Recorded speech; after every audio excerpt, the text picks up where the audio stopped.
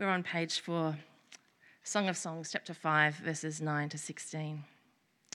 The friends say, "How is your beloved better than others, most beautiful of women? How is your beloved better? He is radiant and ruddy, outstanding among 10,000. His head is purest gold, his hair is wavy and black as a raven. His eyes are like doves by the water streams, washed in milk, mounted like jewels. His cheeks are like beds of spice, yielding perfume. His lips are like lilies dripping with myrrh. His arms are rods of gold set with topaz. His body is like polished ivory decorated with lapis lazuli. His legs are pillars of marble set on bases of pure gold. His appearance is like Lebanon, choice as its cedars. His mouth is sweetness itself. He is altogether lovely. This is my beloved. This is my friend, daughters of Jerusalem." And 1 Corinthians 13, verses 4 to 7. "Love is patient. Love is kind. It does not envy. It does not boast. It is not proud. It does not dishonour others. It is not self-seeking. It is not easily angered. It keeps no record of wrongs. Love does not delight in evil, but rejoices with the truth.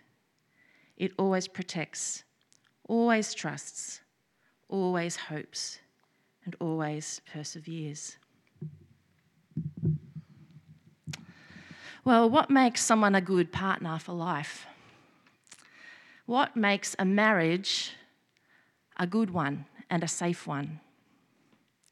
Song of Songs is not just a book of romantic poetry, it's part of the wisdom literature of the Bible, and it has something to say about these questions.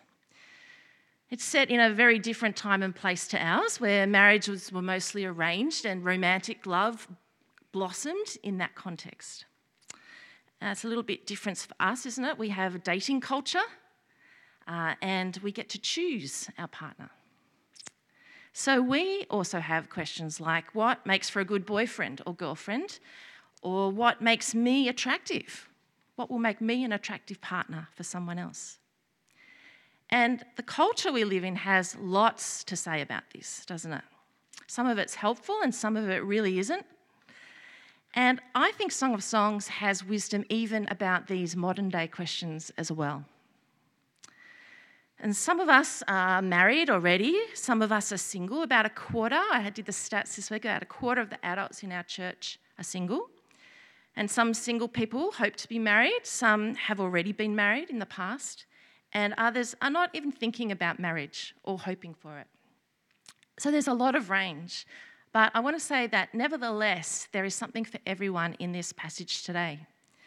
Even for the young ones, even if you're a parent of a Sunday Funday kid and you're thinking, what are my kids going to hear today? I've thought about them just to reassure you. And our youth here, already you'll be in conversations at school, at home, online, about what makes someone attractive. And if it's not already happening, soon enough you and your friends will be crushing on people and talking about that. And the thing is, God has stuff to say about this in the Bible. And we need to listen to it. Good to listen to it when you're young, actually, so that you can weigh up all the other things you're hearing against what God wants for us. So, in this Song of Songs passage today, there are 3 things that I want us to notice. A really good question, a pretty good answer, and a beautiful picture that reminds us of something even better than a good relationship, and that is our relationship with God. So, one great question. Let's take a look. So, the young woman in this story, we heard about this last week, she's had this kind of nightmare about her lover being lost. And at this point, when she can't find him, she says to her friends, "Will you go and search for him?" And they say to her in verse 9, "How is your beloved better than others, most beautiful of women? How is your beloved better than others that you so charge us, that you ask us to do this?" In other words, they're saying, what is so good about this guy? So good that you're pining like this, that you want us to go out looking for him. Their beautiful friend is totally gaga about this guy, right? And they're trying to understand it. Have you ever experienced this? Have you ever been so smitten that all you can think or talk about to everyone is the person that you're crushing on? Or have you seen a friend or family member like this, kind of transformed by being in love, that it takes over everything? A bit like Taylor Swift in her song Lover, where she says, "Ladies and gentlemen, will you please stand? With every guitar string scar on my hand, I take this magnetic force of a man to be my lover. My heart's been borrowed and yours has been blue. All's well that ends well to end up with you. I swear to be over-dramatic and true to my lover." When someone is head over heels in love like this, when the magnetic force is strong and the rose-coloured glasses are on, it's good to have good friends who will ask good questions. Why do you like this person so much? What is so good about them? Whenever Rob or I are asked to prepare people for marriage, the first thing we say to them is, you should go and ask your family and your trusted friends what they think about your choice of partner.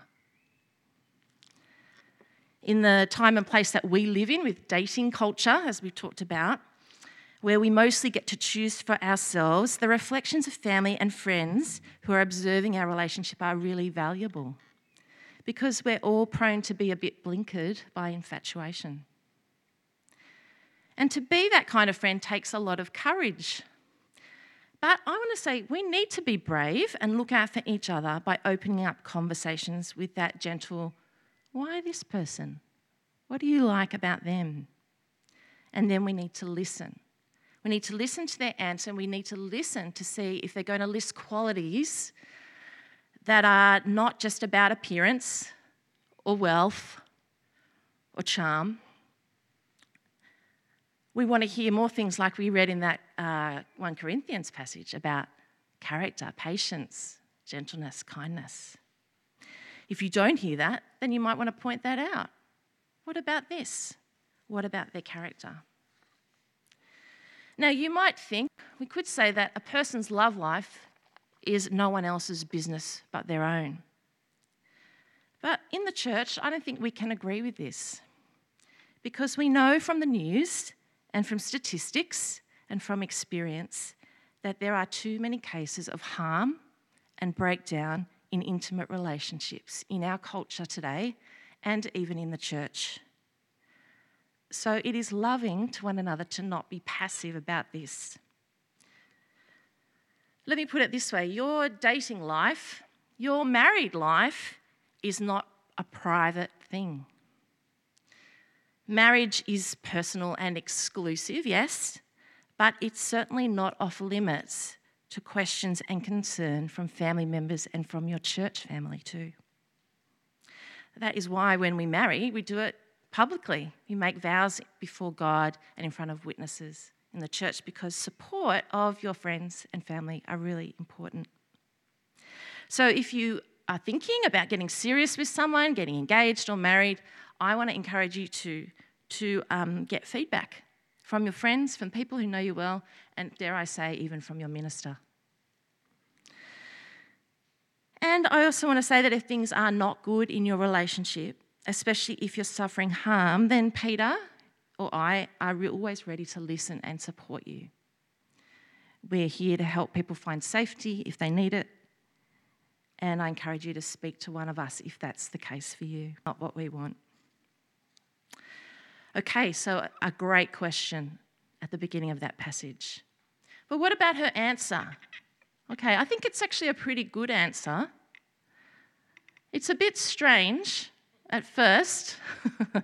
It's not really how this 21st century city folk might talk about someone they like.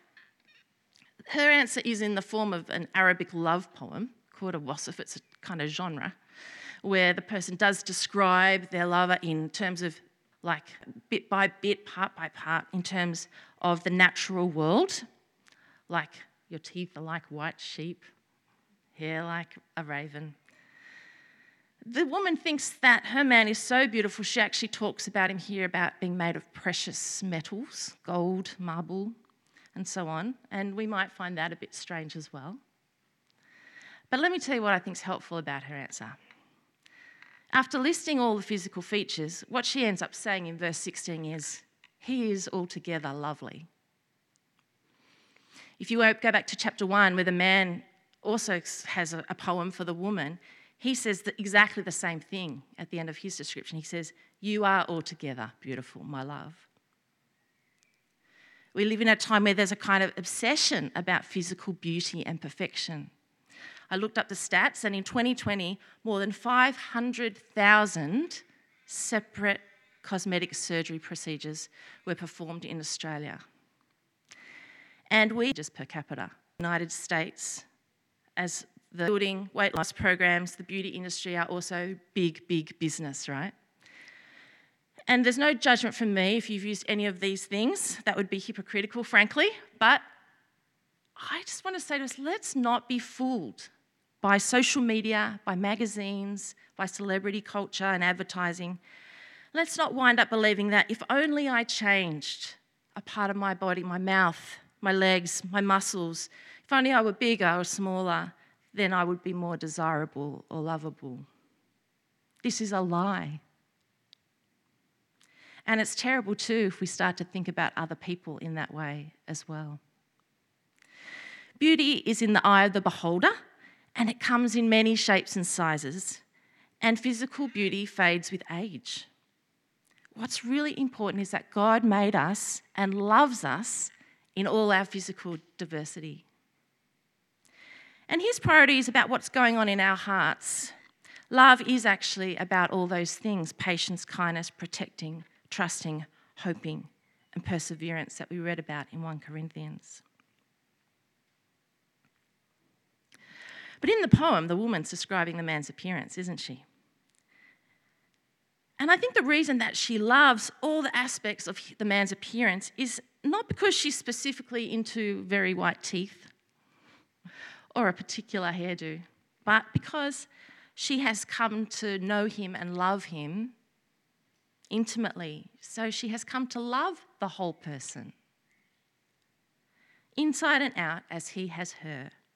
And now they only have eyes for each other. Well, the other thing I think about that's good about her answer is that she loves this man not because he's a tough guy or a boss, right? She loves him because he's sweet. I mean, he is strong. We get that, I think, in some of the imagery. But there's also a beauty and vulnerability about him that she loves. He's a strong, sweet man. And we have to notice then that her reason for loving him is not so different for the reasons that he loves her. If we went back to chapter 1 and compared the descriptions, we'd see a lot of similarities. They both describe a kind of strength. He says, your neck is like the Tower of David, built in rows of stone. On it hang 1,000 shields, all of them shields of warriors. And she says, his arms are rods of gold, set with topaz. His legs are pillars of marble. But they also both love aspects of softness or sweetness about the other. His mouth is sweetness itself, she says. And then there's all that stuff about how lovely his cheeks smell. He also says her lips are like a scarlet thread. Her mouth is lovely, and she also smells fantastic. What's really noticeable is that they both have the same image for the eyes. They both describe each other's eyes as doves, symbols of peace. We're meant to understand that these two are a great match. There's harmony, a tenderness, a mutuality between them that's very desirable. Sometimes I think there are parts of our culture that say men must be strong and women must be soft. But the Bible doesn't paint that picture at all. It's attractive for men and women to both have strength and softness, and that makes for healthy relationships. And I think, the church can say all kinds of things about marriage, but I think now is the time to say this about it, that mutuality and tenderness are desirable qualities in our most intimate relationships. And to any of our men who might be naturally physically stronger or financially more powerful in your relationships, I want to remind you that the New Testament calls you to be like Christ, laying down your power to serve your wife and your family, and to resist using it to control or intimidate. I really encourage all of us actually to see how attractive that is in a man and to affirm it when we see it. The third good part of the woman's answer is right at the end. In verse 16 again, she says to her friend, "This is my beloved, this is my friend, daughters of Jerusalem." Now, sometimes we talk about the friend zone, right? That the friend zone is not compatible with romantic or sexual love. But the wisdom of the Bible is this, that friendship is a wonderful dynamic to sustain marriage. Infatuation and crushing is a very powerful thing, but it's not what's going to make for a lifetime of love. For that, what you need is a friend who's going to stick with you in the hard times and show up for all the boring parts that happen in a shared life. The 1993 version of this poem is definitely Salt and Pepper's What a Man.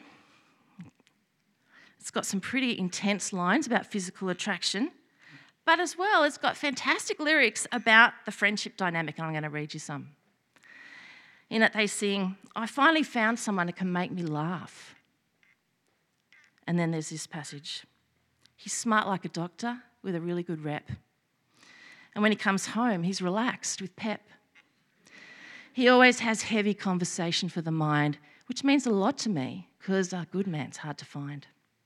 Spends quality time with his kids when he can, secure in his manhood because he's a real man. Every time I need him, he's always got my back, never disrespectful because his mama taught him that. I got a man. What a mighty, mighty good man."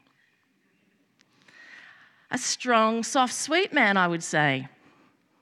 All right, a good question, a pretty good answer, but also what we've got here is a beautiful picture of something that's even more breathtaking than the relationship in Song of Songs.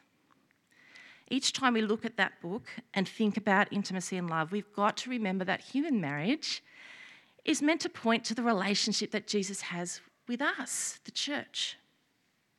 Whenever we read about what love looks like anywhere in the Bible, the love of Song of Songs or the love described in 1 Corinthians, we are to be reminded of how great God's love is for us and how beautiful.